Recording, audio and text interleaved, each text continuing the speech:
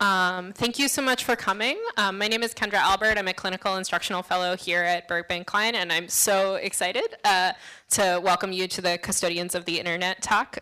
So just in case you're not familiar with the Berkman standard operating procedure, this talk is being webcast live. Hello to those watching on stream. And recorded for posterity. So, anything you say can and may be used against you. And then if you want to sort of respond to this talk on Twitter, you can tweet at BKC Harvard or use the hashtag hash BKC Harvard to sort of respond in real time. And I'll try to keep an eye on it. No promises. So folks who are watching remotely, if you have questions you want to get in, I'll see if I can circulate those. So it's my great honor, and I have a lot of excitement to introduce Tarleton Gillespie.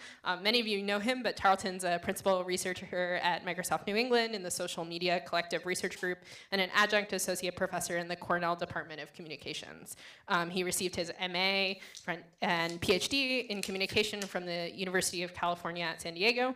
He's also the author, in addition to Custodians of the Internet, his new book, which we're here to talk about, of Wired Shut, Copyright in the Shape of Digital Culture. And when I think about Tarleton's work in the space of sort of moderation and platforms, there are two key pieces that I think of, although he's published many. One was back in 2010 called The Politics of Platforms, which has been really seminal in the field. And the other is his more recent article in New Media and Society, What is a Flag For, with Kate Crawford. And if you've read that article and then you read his book, it's clear some of the thinking sort of gets fleshed out in a more comprehensive way in Custodians of the Internet. So please join me in welcoming Tarleton.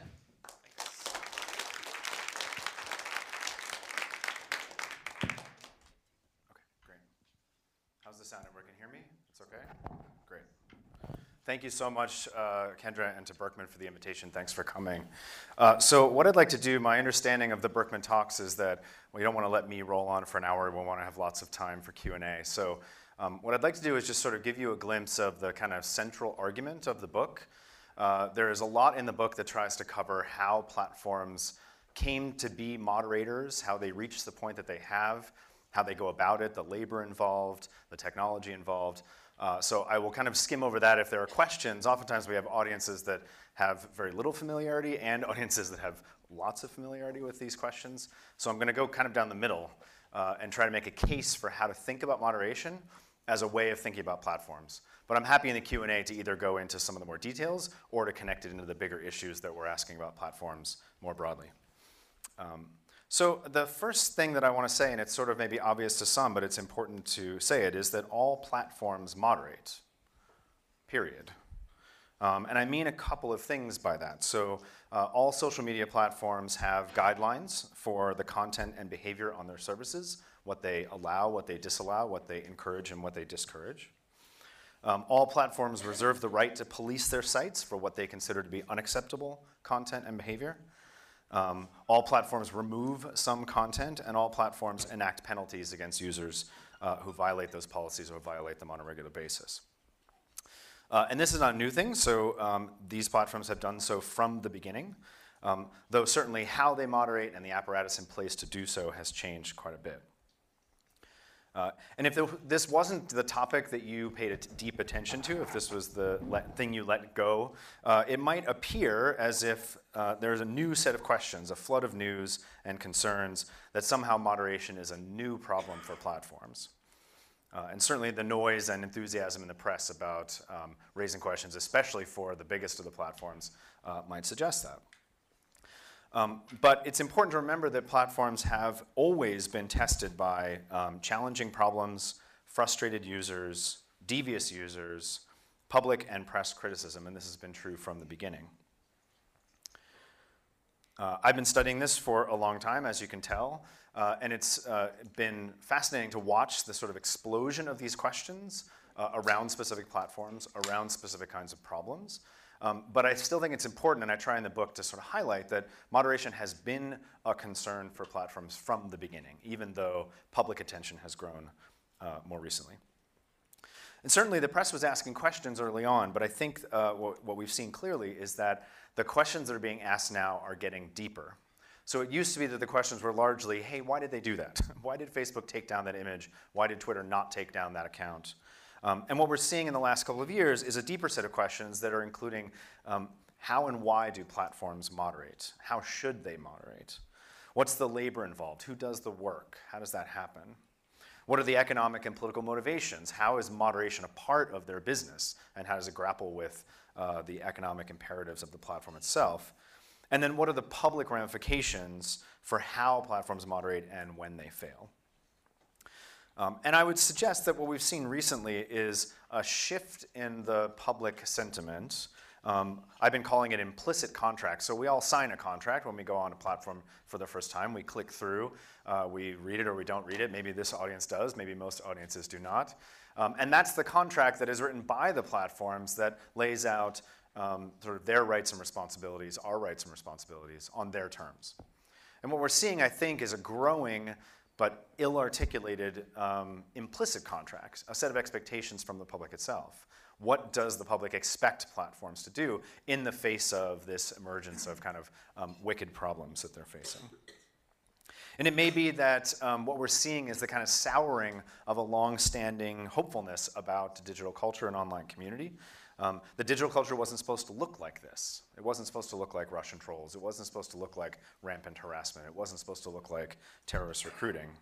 And what we're seeing is, in some ways, the remainder after we subtract away the hopes and dreams of Web 2.0.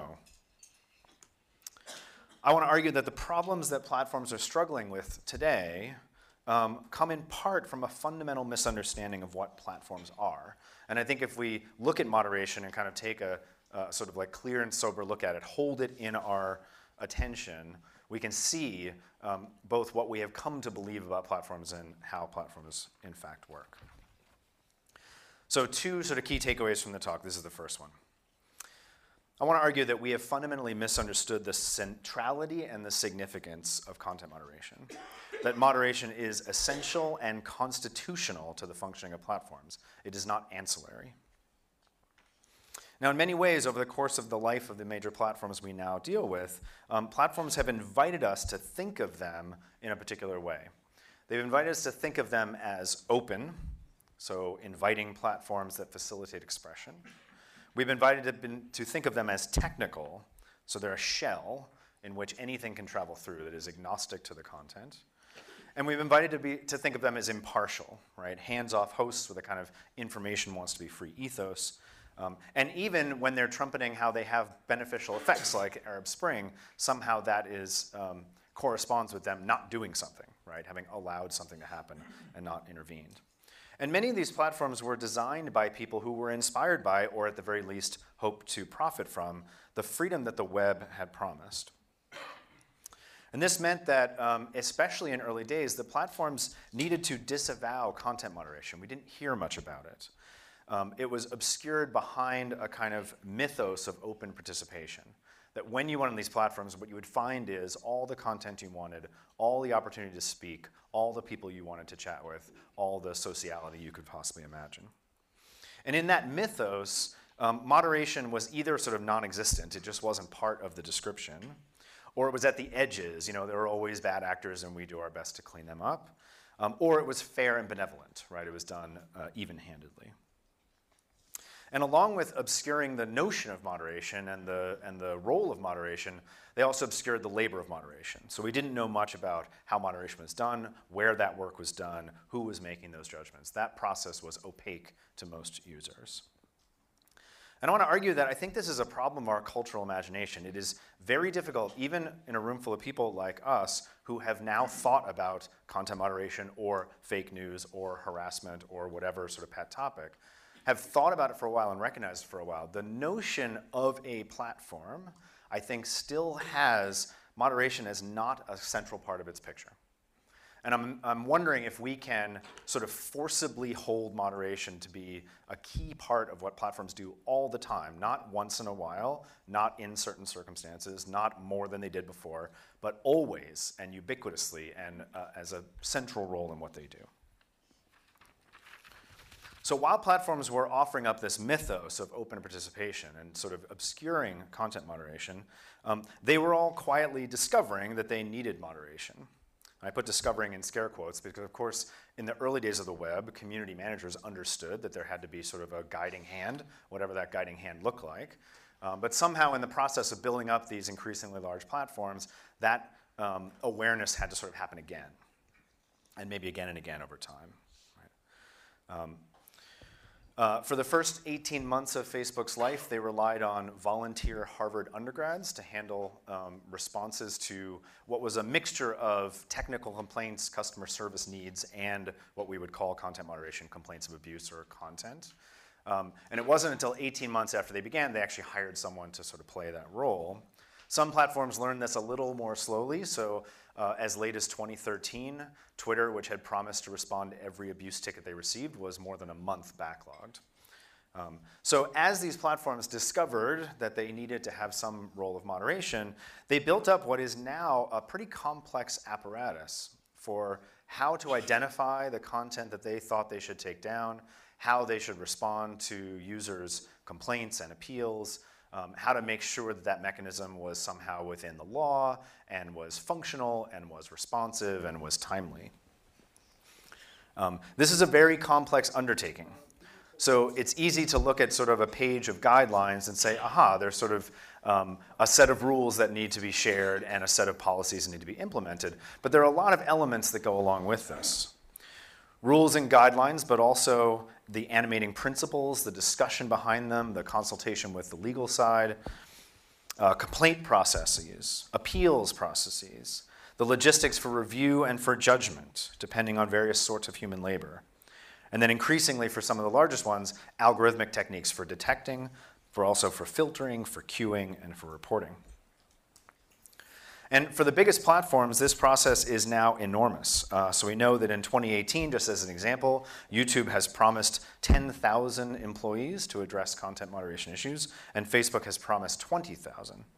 And just for a point of reference, Facebook is currently 25,000 employees. So this is an enormous part of what they do. Now, bear in mind, these are not all full-time employees working in Menlo Park. Most of those people are click workers working in other parts of the world, working for third-party companies.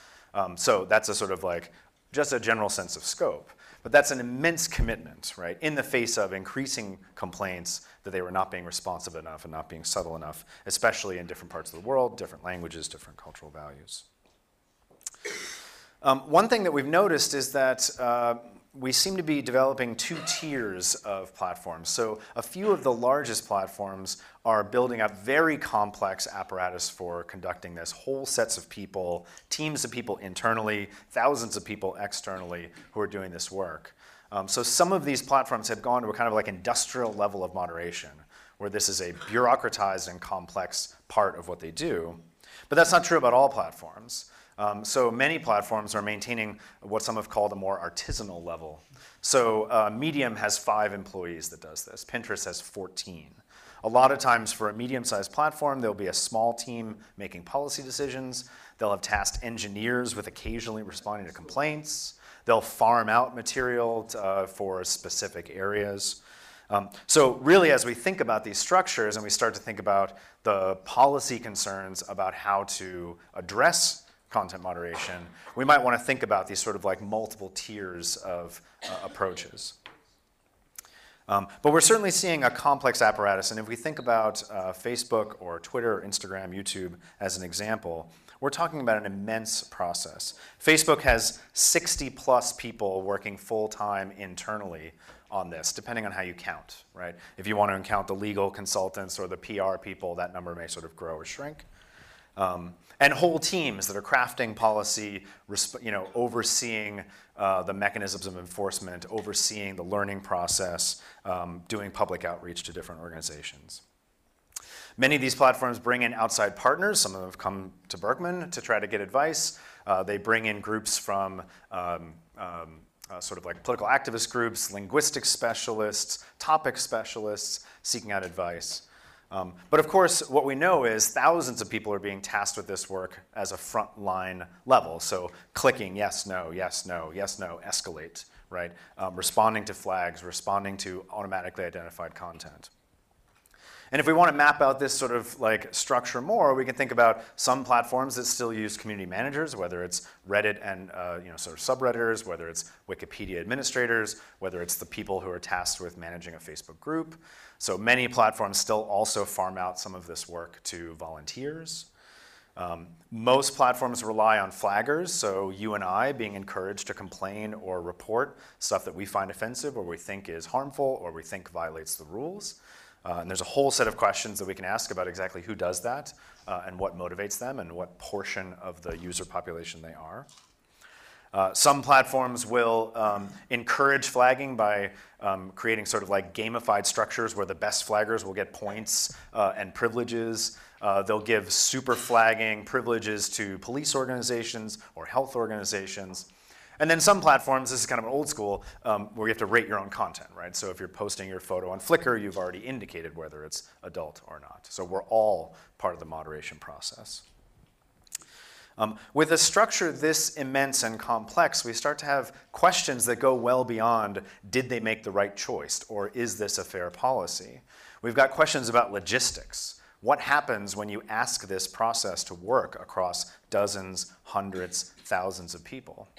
When you talk to some of the content policy people at the biggest platforms and you get them in a more honest moment, they will acknowledge that it's so immense a problem that it's not even clear that what they're trying to do is be right, right? Being right is sort of an impossibility. They recognize that. Or being just is an impossibility.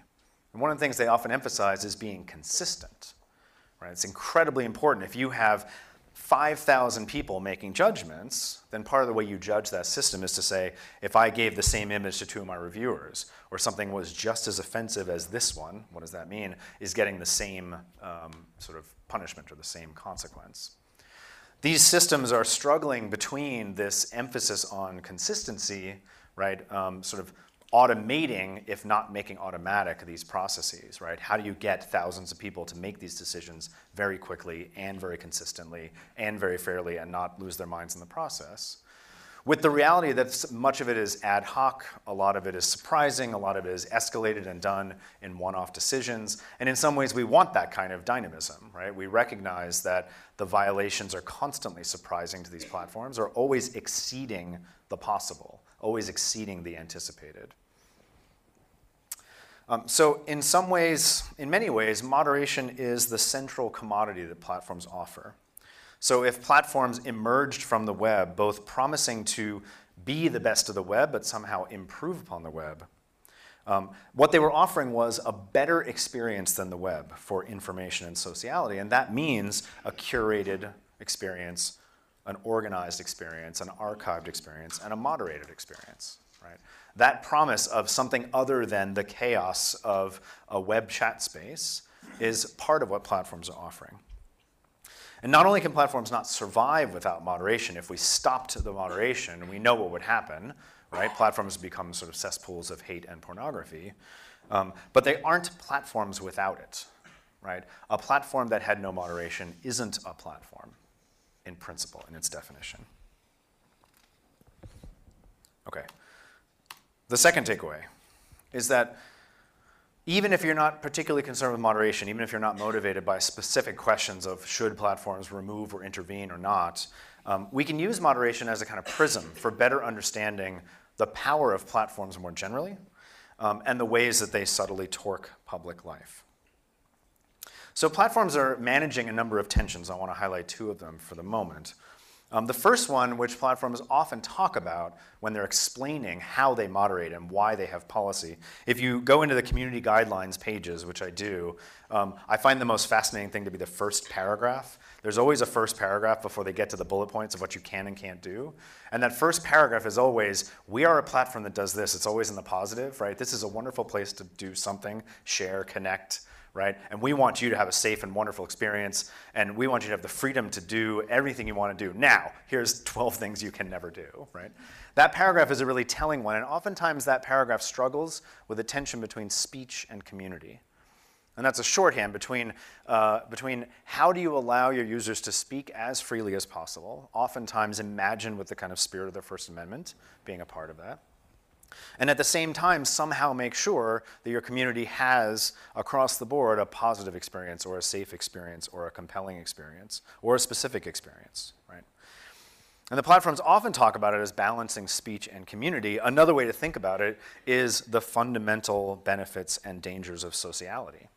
When we bring ourselves together, there are both things we can accomplish and there are tensions that are almost impossible to avoid. And then there's a second tension that platforms are balancing between letting users do the content generation. This was the fundamental kind of economic and procedural offer of platforms. We build the shell, you produce the content, and we'll make sure it gets to where we promised for it to go. So letting users generate the content, this is the defense that Facebook says we're not a media company, right? We're not media producers, we're a tech company. We distribute, right? Users do the work. The tension between that and achieving a dependable and ad-based revenue stream. I like Tom Malaby's point where he said platforms depend on the value of unexpected contributions.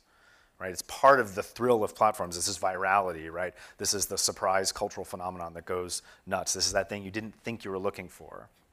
And I think he's right, but in some ways, as our ongoing business model, platforms need to tame that unexpectedness while also appearing open, and this is key to their business. So how do you build a business that's premised on users will make what they are going to make, but also turn that into something that is somehow reliable, predictable, safe, but also surprising? And these tensions don't resolve themselves, right? Managing these tensions requires that platforms be more than mere conduits. They have to make choices, but they often have to obscure the way that they make choices. Platforms have to take our contributions, freely given, as raw material to assemble into a flow of content that they hope will be engaging and tolerable. And this is moderation. Moderation is the mechanism that tries to manage those tensions.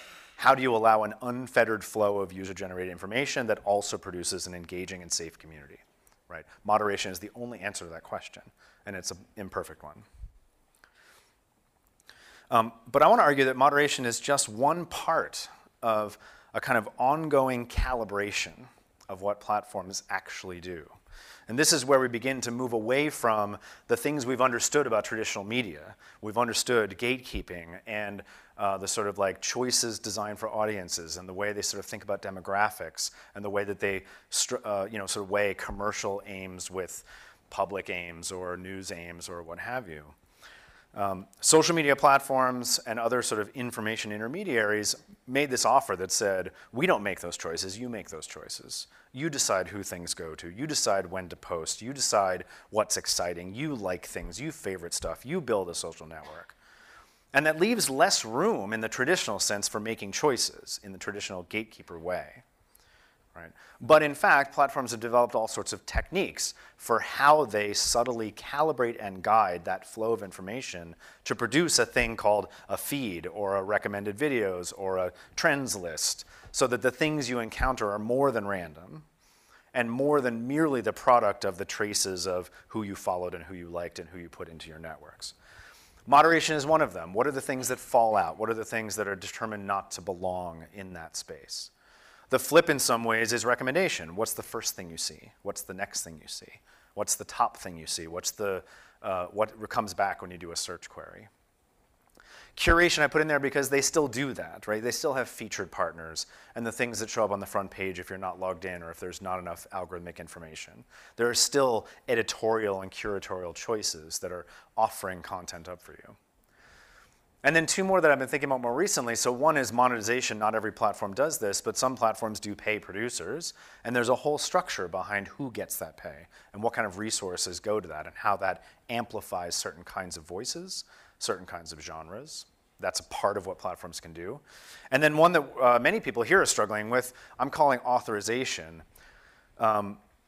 If I want to tweet and I want people to hear what I have to say, I have a couple tactics that I can use. I can be clever, maybe.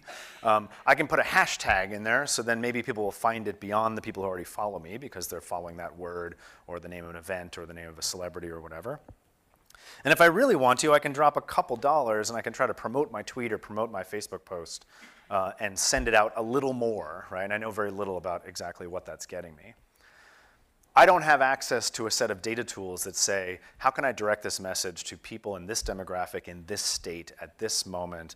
Can I A/B test my message and get it to different populations and find out who's going to look at it more and get that material back? And I can't have a consultant show up and work with me on how to do that effectively, right? But a brand can, and a political campaign can, right? So authorization to levels of data tools that the platforms offer is another way that platforms structure and tune what information goes where, in what way, with what priority.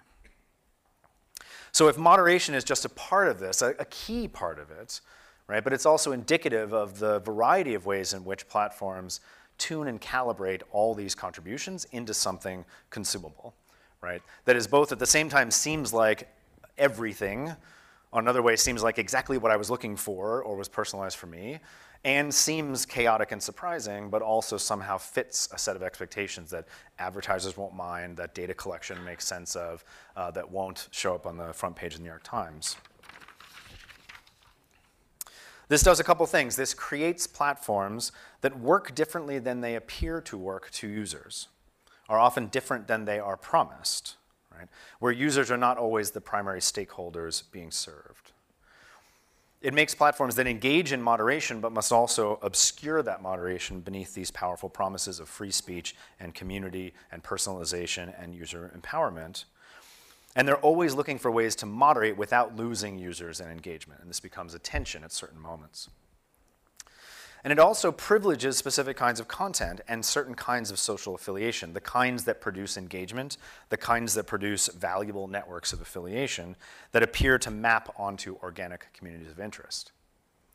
And I think what we've discovered in the last couple of years is that in doing so, it's made those platforms vulnerable to exploitation.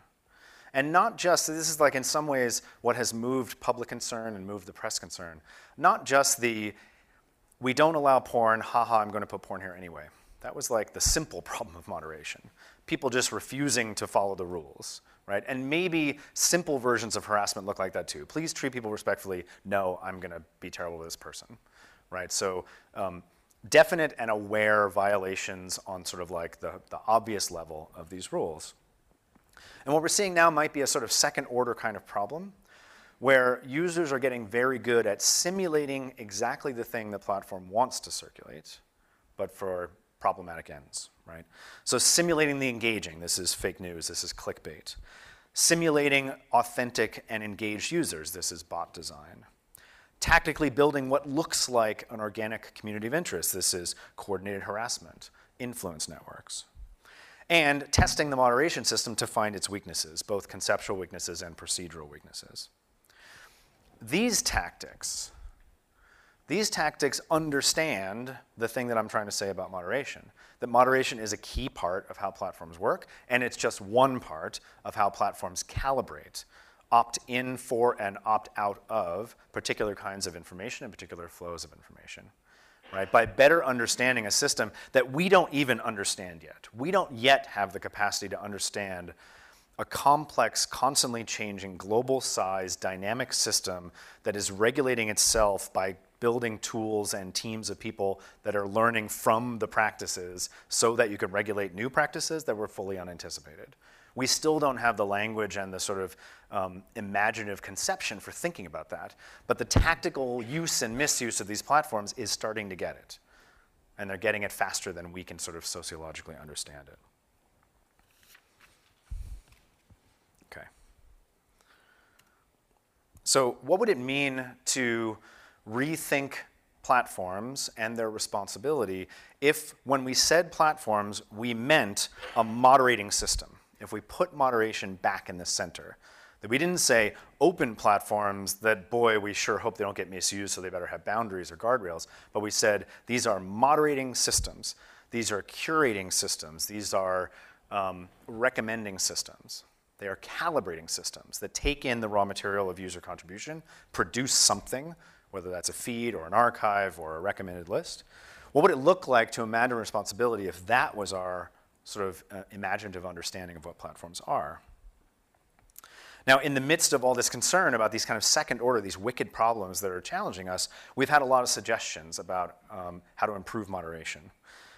We should do it better. We should do it faster. We should do it more accurately. We should put more resources to it. We should be more sensitive to language and culture.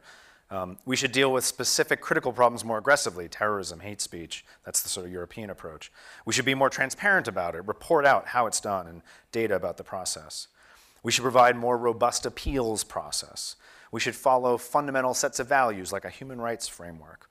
Or maybe these are problems we don't want the platforms to deal with. We should do this through literacy and criminal tactics for bad actors, right? Maybe this isn't the platform's problem at all.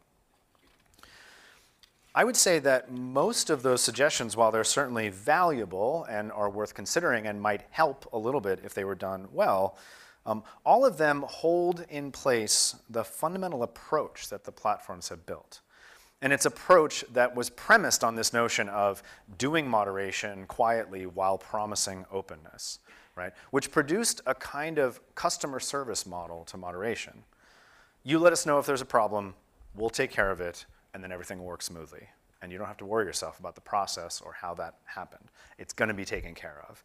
And that kind of customer service logic has animated how platforms have thought about moderation and how they've built up this apparatus of workers and software and processes and concepts into this mechanism that each of these platforms is now committed to and has to deploy and deploys constantly. All of those approaches moderate on our behalf. And that move that says, we'll handle this, we'll moderate the community that you're part of on your behalf and in your best interest, and we'll do it for you, we may be reaching the point where the limits of that notion are showing. We're beginning to see the edge of that approach. In some ways, platforms are eager to moderate. It has always been a part of what they offer. But they are much more reluctant to govern. And those are two different things. I'm left with a problem, or a series of problems, and maybe I'll just sort of lay them out as what I'm thinking about now, which is that we have yet to face the true challenges of how to regulate responsive algorithmic systems. We have yet to fully understand what it means to either impose rules upon a system like this or understand what kind of notions of accountability and intervention would even work in systems that work this way. And there are a couple problems, right? We need a system of sort of thinking or regulation, whether it's self-regulation or imposed, that's attuned to these complex feedback loops. Users making ongoing contributions, platforms making ongoing interventions, the interventions being tuned to the ongoing contributions, the contributions retuning themselves to take advantage of the shape of the intervention, right?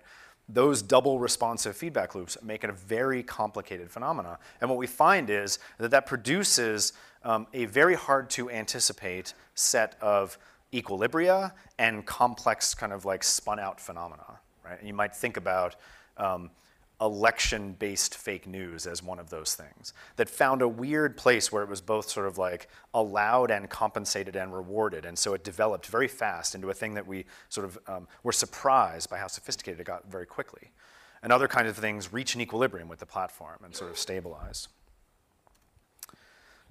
We need new frameworks of obligation that understand the way platforms tune public discourse. Most of the American regulatory thinking treats them as conduits, and this was built into Section 230, which is the sort of key legal protection that was built to protect conduits who weren't going to intervene while also allowing them to build up a structure in which they intervened all the time, right? And so we don't think of them as tuning public discourse. We think of them as allowing public discourse, and then having some responsibility to dive in when necessary. And we might have to rethink that logic. Theories of responsibility that recognize the partnerships between humans and non-humans. And we are still very bad at this. So thinking about what it means when Facebook did something. And it's not clear what that means. Did the policy do something? Did the software do something? Did the human moderators do something? Or was it in fact a product of the combination of those things? And as we go increasingly aware of the second order consequences, not just of the misuse of the platform, but the proper use of the platform, right? So if it is in fact systems that encourage engagement, encourage virality, encourage impulse, then it produces certain effects. And that's not its misuse, that's its use. And we have to recognize that as well. There are two tricky challenges that I think are going to make this question even harder, and I want to sort of end with those. The first one is that this is a precarious moment. More than ever before, the people who have been thinking very carefully about how complicated these systems are, both as kind of regulatory systems and as technical systems and as social systems, have really begun to recognize like how truly subtle and complicated it is to understand why did I get the results that I did? Why did I get the news feed that I did? Why did something disappear? Why did something stay? Why did something get past moderation, and why did something keep getting gummed up even though the platform actually says they want to allow it, right? And we're now beginning to develop that language that I was talking about, right? The language that gets at some of these things, right? These kind of structures of accountability that understand these complex systems. But it's exactly at a moment when the argument that the uncertainty of what platforms offer and the uncertainty of how and why they moderate can be used as a political weapon to say there must be bias in that process. And the really challenging thing about that claim is that it's very hard to refute, right? If you and I each get different results, if your photo gets taken down and you posting the same photo stays up, if you show up tomorrow and the results look different than they did today, right? There are a lot of reasons why that might be, and it requires a lot of generosity for platforms that have abused our trust in many cases to say, I'm sure it's one of the 17 things that might explain that none of which are you're working against my interests, right? That requires a lot of generosity and a lot of faith at a moment that it's not clear that they've earned it.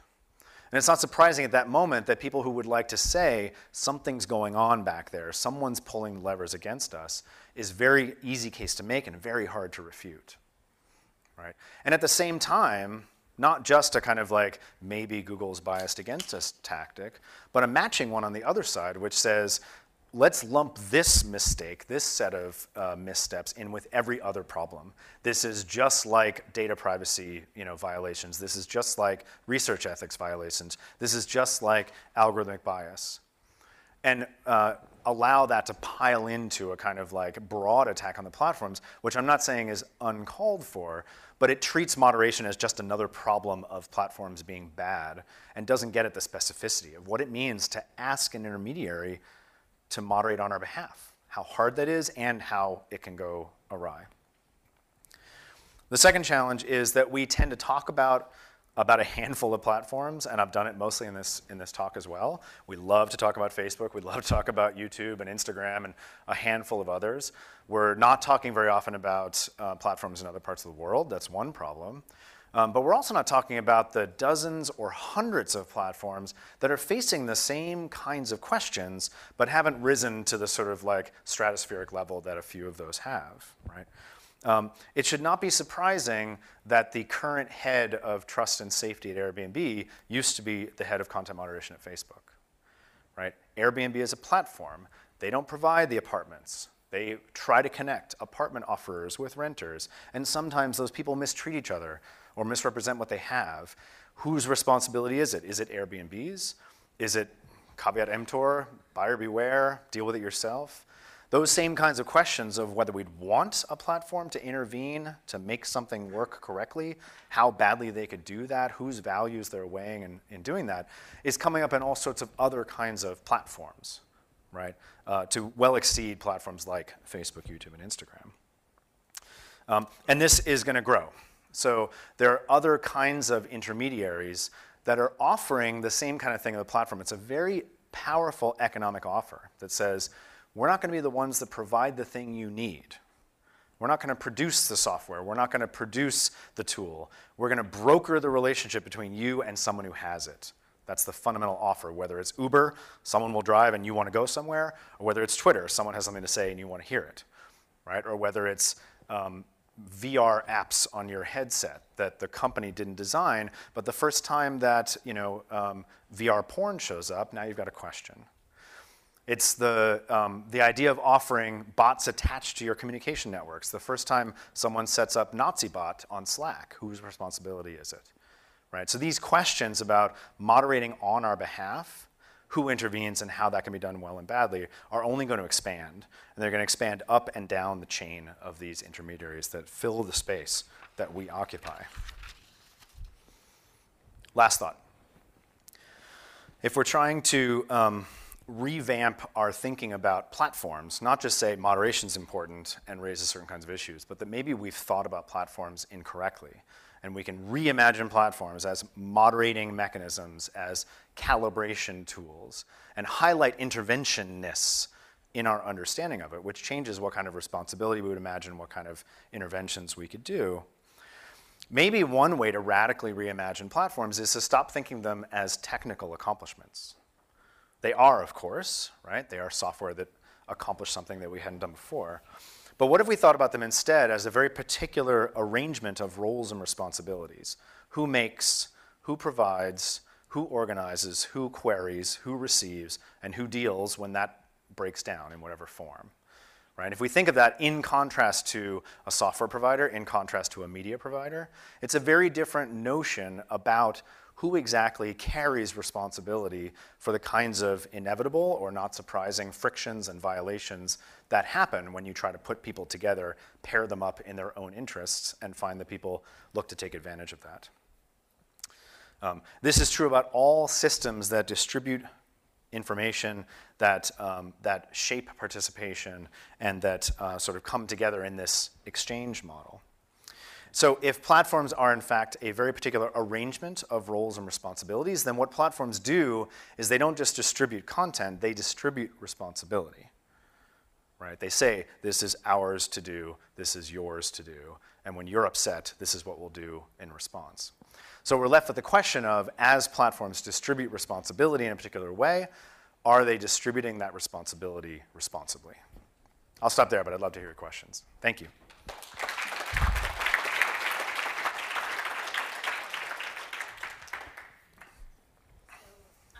Moderation is the commodity I will be providing.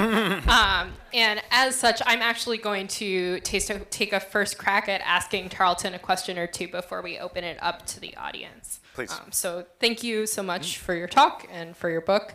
So I sent Tarleton some questions in advance, but of course his talk provokes so many others that I'm going to totally go off script. Do it. So I think, in your book and in the talk, you sort of alluded to this actually with that slide. Yeah, oh, perfect. No, it's good. No, we don't need the slide. Thank you, though. You're primarily focusing on sort of social media companies, and sort of those and even platform companies like Airbnb or Uber who are providing sort of services. Yep. And I wonder, with the recent sort of backlash is probably an interesting word here, but the recent reaction against Gab, which is the sort of alt-right, more free speech, more racist version of Twitter. Right. There has been sort of an effort to go what I would consider like down the stack to payment providers, to registrars, to content delivery networks. Yeah. And I wonder how your sort of moderation as the commodity or moderation as constitutional like applies to those kinds of providers in addition to social media. No, I think that's exactly right. And it's a perfect example of sort of where I was getting to. I actually wrote down Gab in a little corner and I forgot to say it. As we go down the stack, if we want to sort of imagine it that way and think about cloud computing providers and web hosting, think about the payment systems that are kind of infrastructural to Gab or to a website or to whoever, each of those providers has a terms of service. And each of those does, in fact, already articulate rules and expectations about what's on there. Now, there's a big difference between sort of what is there and what's in sort of boilerplate language and what actually gets acted upon. But I remember when I got to Microsoft and I was like, oh, that doesn't help me get into any platforms that are interesting here. And I started talking to people who were working at Microsoft. And it was like, oh, OneDrive. OneDrive had this huge problem because people were posting really glossy, beautiful terrorist recruitment magazines, keeping them in their public account and then or private account, and then sending out the link. And that was a network of distribution. And the question was like, oh, that's a really clever way. You don't have to like post it in a really obvious place on your Facebook page or on your, you don't have to worry about encryption. It's just kind of like held privately and the information is distributed. And I was like, oh, great. How did you deal with that problem? And they said, we have terms of service. We just said that's not what OneDrive does. And that was sort of like an uncontroversial version of shutting down speech. Now, like they felt it was defensible. I don't think I would disagree. But the kind of questions that we ask all the time, like what happens when Twitter shuts down a group that might seem terrorist from one point of view might just be fundamentalist from another. Those same questions are happening in other kinds of places that provide information.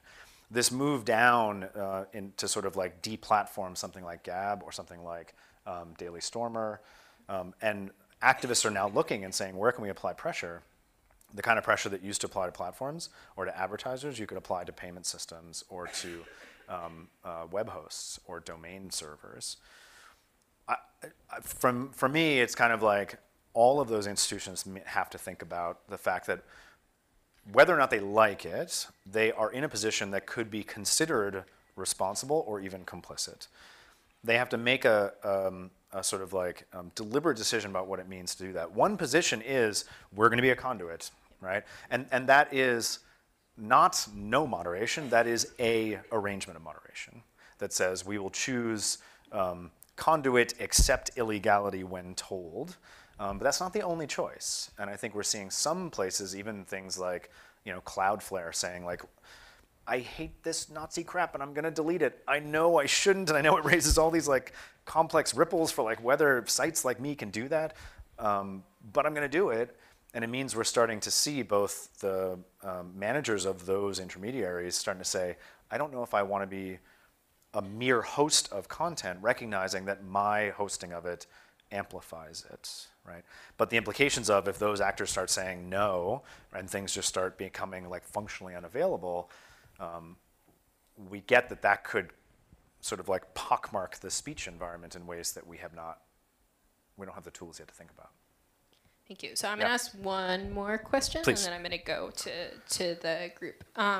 So, when we've been talking about those companies, or primarily, as you mentioned, talking about U.S. companies and sort of, U.S. principles, sort of the First Amendment comes up a lot. But Right. It's not just that these companies are founded in the United States, but often that the founders are also like white, upper middle class male. What? Yeah, no, Yes, I it's know, true. shocking, and have often particular viewpoints on the sort of importance of what they're doing with their platforms. And I wonder if you can talk a little bit about how that shaped the sort of moderation as a commodity, or the way in which that's sort of, as a starting point, maybe change the conversation that you're describing. Yeah.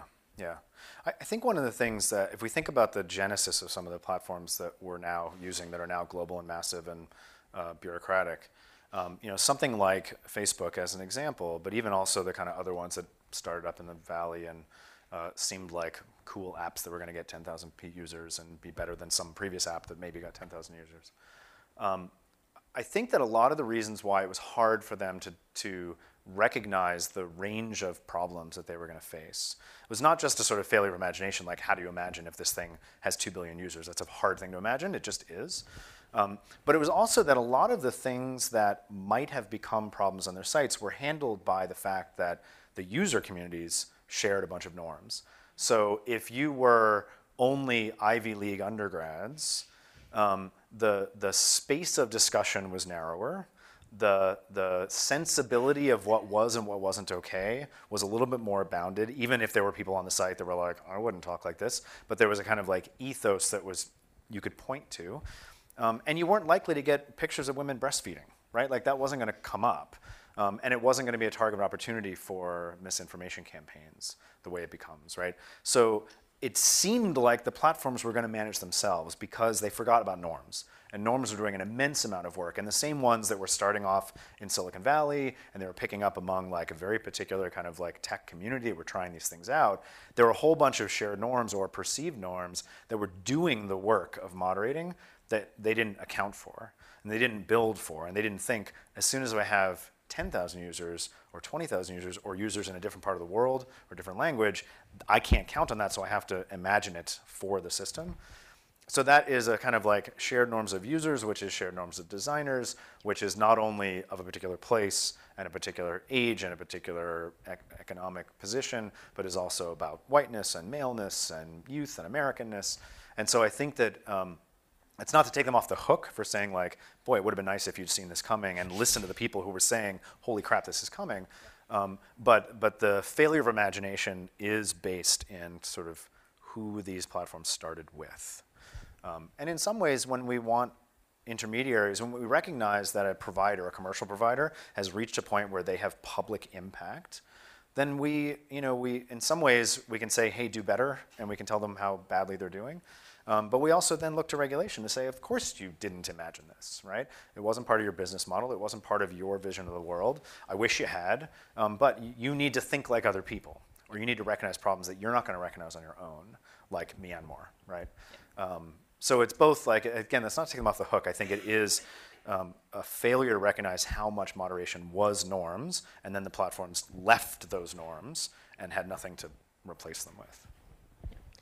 Thank you. So I'm going to open up, and I'm going to just note my, I'm not going to tell you, actually, I'm not going to do the intro paragraph about how much I love this space. I'm going to just say that questions end in question marks. Speech versus community. And so I will cut you off if I feel like your question is not question-y, but we'll start with Kathy. You just have to rise in and I intonation. think we're going to run you a mic, so if you don't mind holding for that. Coming up behind you. So my question is, from your long time experience working in this space, what do you think is the right approach for these companies? As you mentioned, some companies have trust and safety teams, others maybe don't.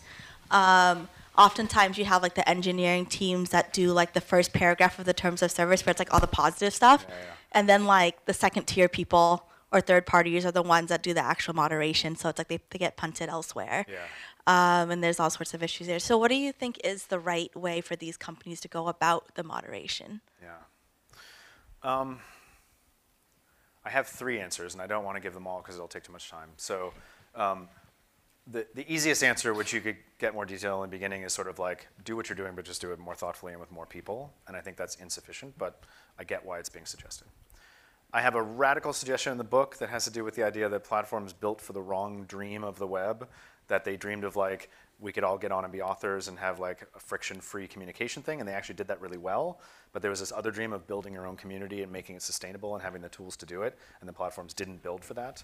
And so I wonder what like AI tools could exist that would actually like encourage community building and recognize civic values instead of recognizing what they should sell to me and how to quickly post.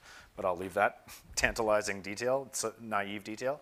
So there's a middle one, which is that you highlighted in your question, which is that for a long time at these platforms, the content policy team has been a piece of the puzzle and has been not isolated, but seen as a different part of what the project of the company is. And I remember talking to people for the interviews and for the research in this book, and they often said, we're often the ones inside the company saying, wait, this is going to be a problem. And I remember one telling me, like, they'd have an engineer saying, we developed this great new feature. It's going to go up in 2 weeks. You should know about it. And they look at it and they go, do you know how you could stalk your ex-girlfriend with this? And they go, right. So there was a mismatch between like 90% of the company that was just going to build as fast as they could and build the cool things they thought of with their own uses involved and their own presumption of norms and communities of who was going to do it. And then this pocket of people that were hearing about problems growing and recognizing that these sort of challenges existed. What I've heard recently is moments like Alex Jones, where people in those companies going, wait, we allow Alex Jones on our platform?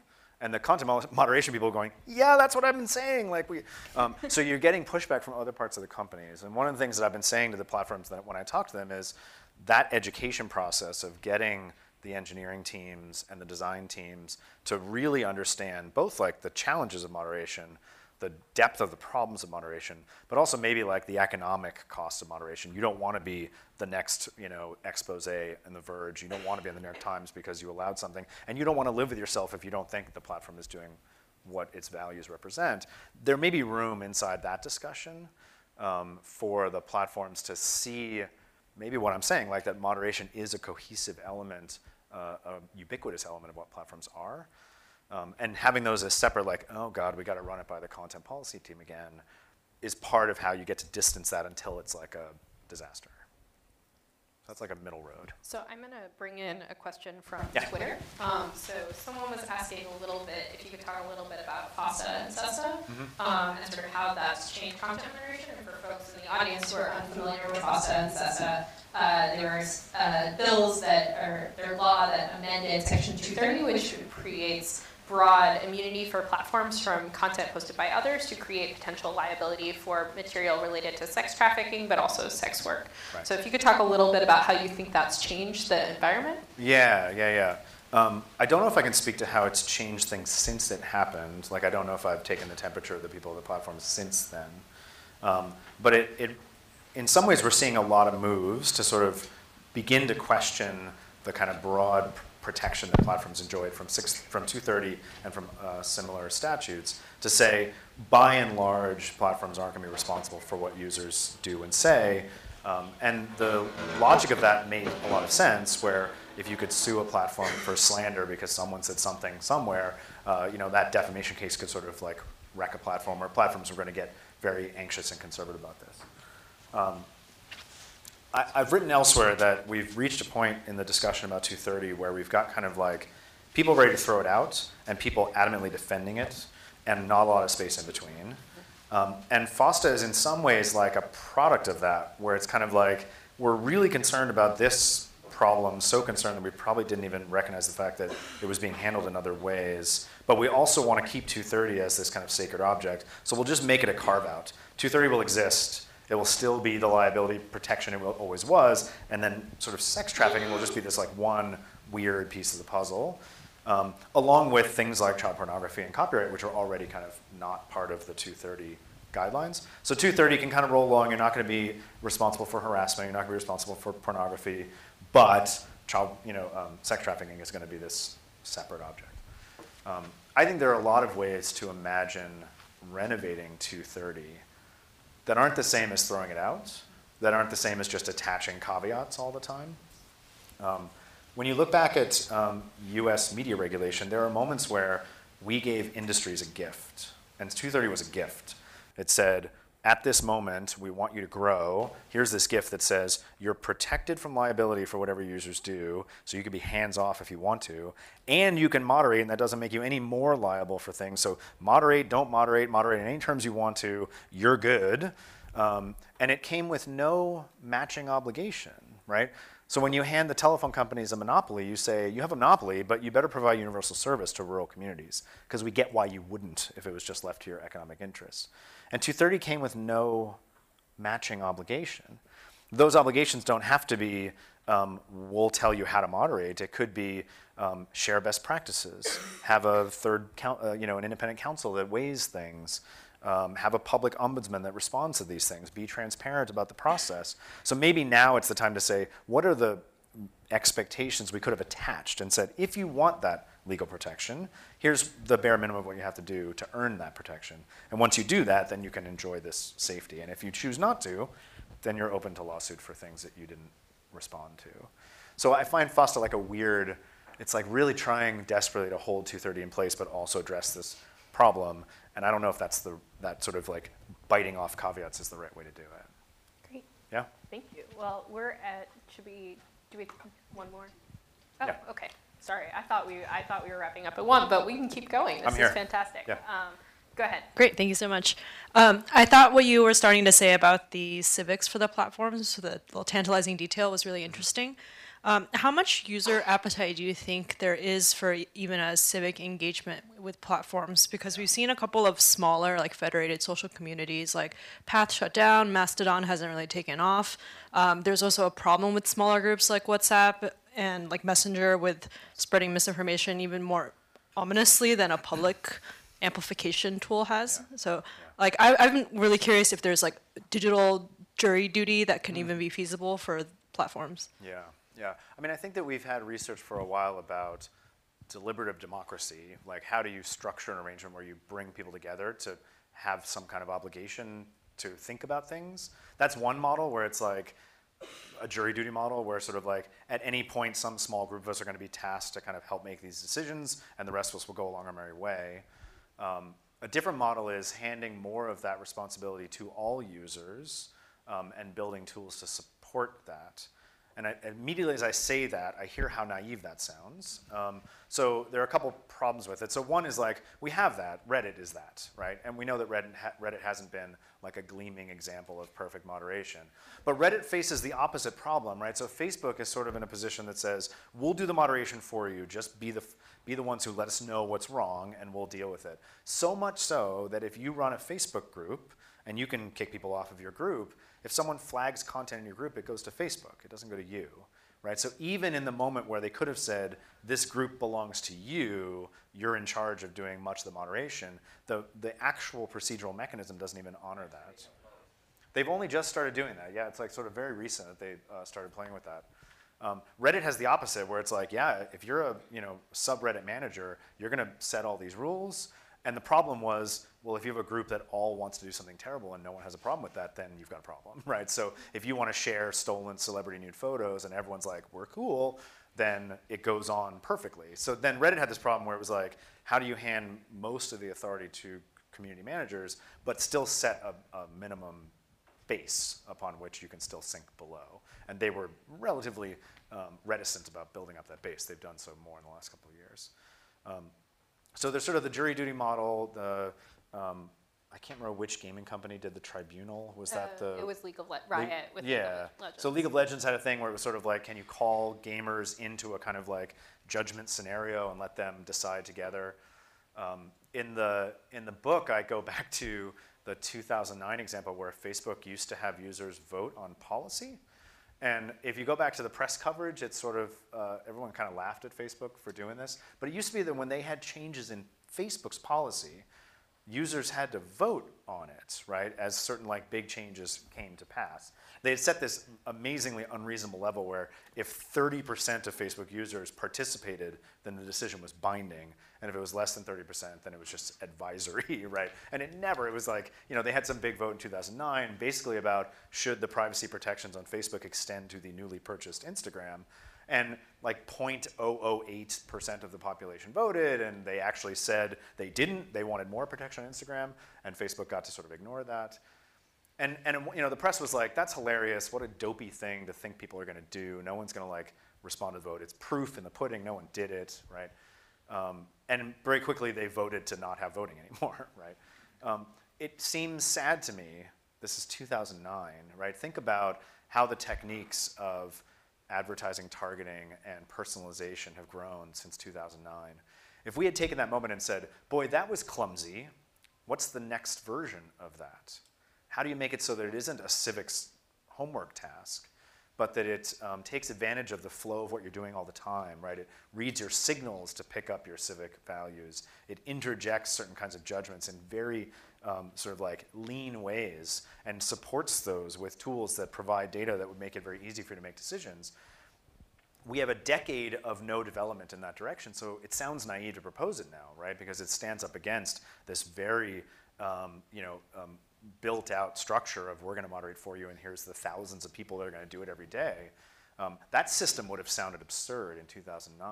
If you said, what if we had 20,000 part-time employees all over the world who were looking at every flagged piece of imagery and making a decision in 10 seconds, and all those decisions were filtering up, and that was going to govern 2 billion people? And you go, that's dumb. That's really dumb, right? Like, that's never going to happen.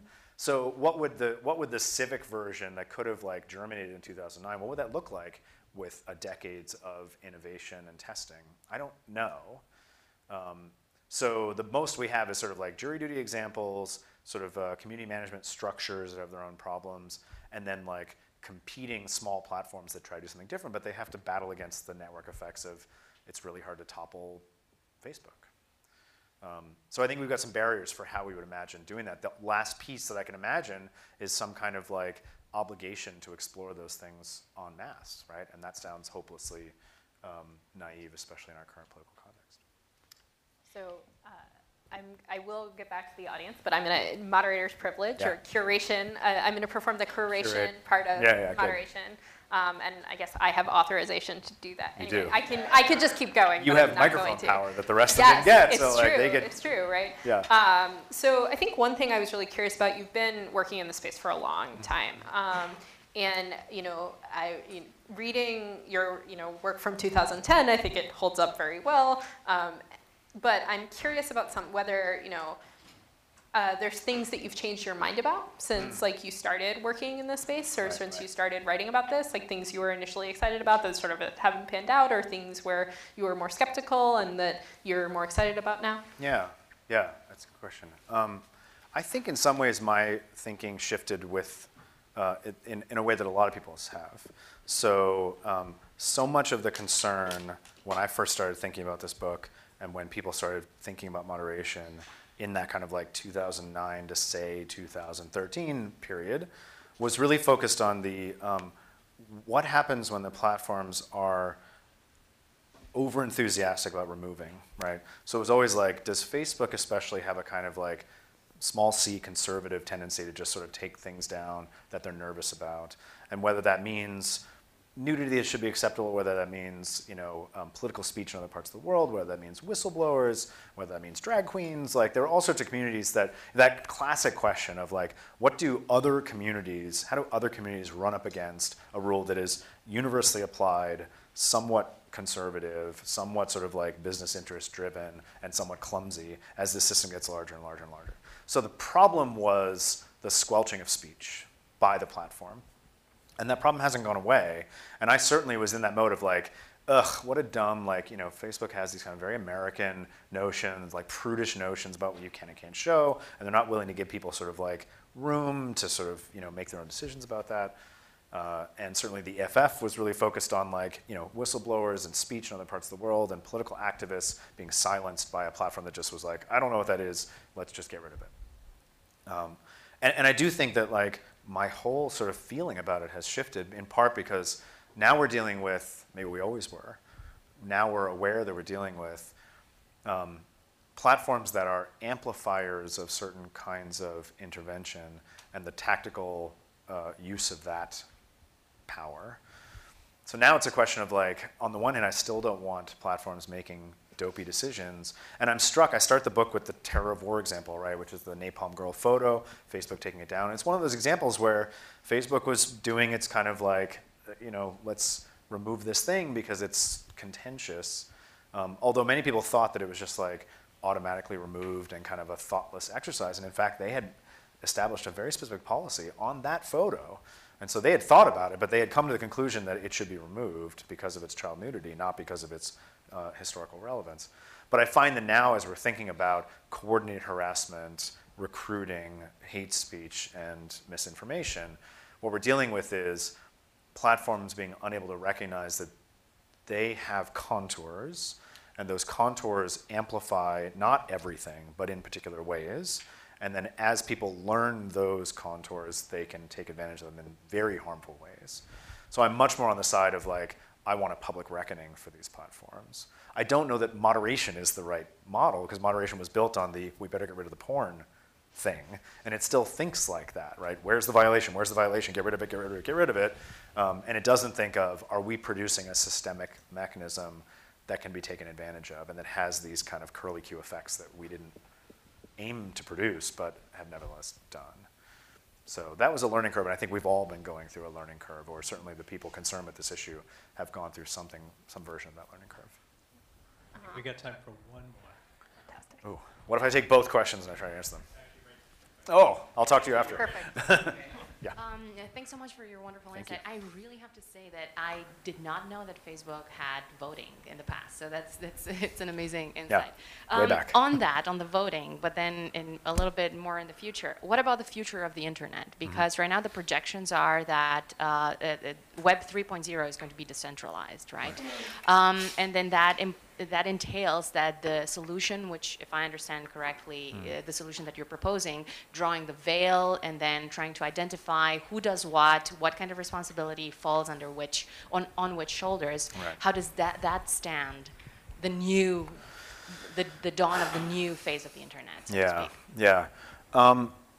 That's a hard thing to predict, but I think the way you approach that question is that we have to imagine what we expect of platforms while recognizing that they continue to exist in an internet ecosystem. So anything, Gab's a great example where you could say, some people would say, Twitter's got too much power, Facebook's got too much power, they're too centralized. Wouldn't it be great if there were like 19 Twitters that all worked a different way? Well, one of them is Gab, right? Gab is one of the 19 Twitters, and it's reprehensible, but it's also like a vibrant free speech alternative, but it's also reprehensible, right? So as soon as you say, well, there's certain power in centralization, if Twitter were a responsible actor, then we could sort of demand things of them. But as soon as you do that, you create a mechanism that says, well, you're going to drive people out to other places, right? And those places are, maybe that's good, because it's sort of like you found different communities. I'm free of those people, but then again, we're seeing a festering of nationalist and misogynistic speech in those environments. So we have ways of thinking about this. And I've heard recently a couple people making the kind of comparison to sort of public health regulation, right? Where you have to somehow, you're only going to do interventions that happen in certain places, but you have to understand the ecosystem of what occurs, right? If you nudge certain behaviors, then other institutions will shift. So the world you're regulating shifts with your regulation, right? Whether Web 3.0 or some other incarnation of the internet itself is structured differently in a way that current models can't function, it's hard for me to know. It might be that question about deplatforming, like that's a low enough level that we don't want that to be the environment in which these kind of questions are raised. But when Cloudflare says, I can get rid of your domain, and make that simply unfindable, the question of what should Twitter do is now like rippling down to all these layers. So the worst thing I think we could do is to have a new technical discussion about infrastructure and not recognize that these decisions or these debates like quickly crept out of, is Facebook deleting the right photos, to a kind of like at every level of this institution, what do we imagine accountability looks like? Or do we want to refuse accountability? And there's got to be a compelling reason to do that, to treat something as a conduit. But that's not the conduit position is not I can't punt and say conduit. Conduit is a choice, right? It is a very particular arrangement of roles and responsibilities, just like a thoughtful, responsible platform would be a choice. So all the levels in an ecosystem where all of these questions exist. All right. Well, Messy answer. Oh, yeah. Join me in thanking Tarleton for his Thank you. great talk. Appreciate it.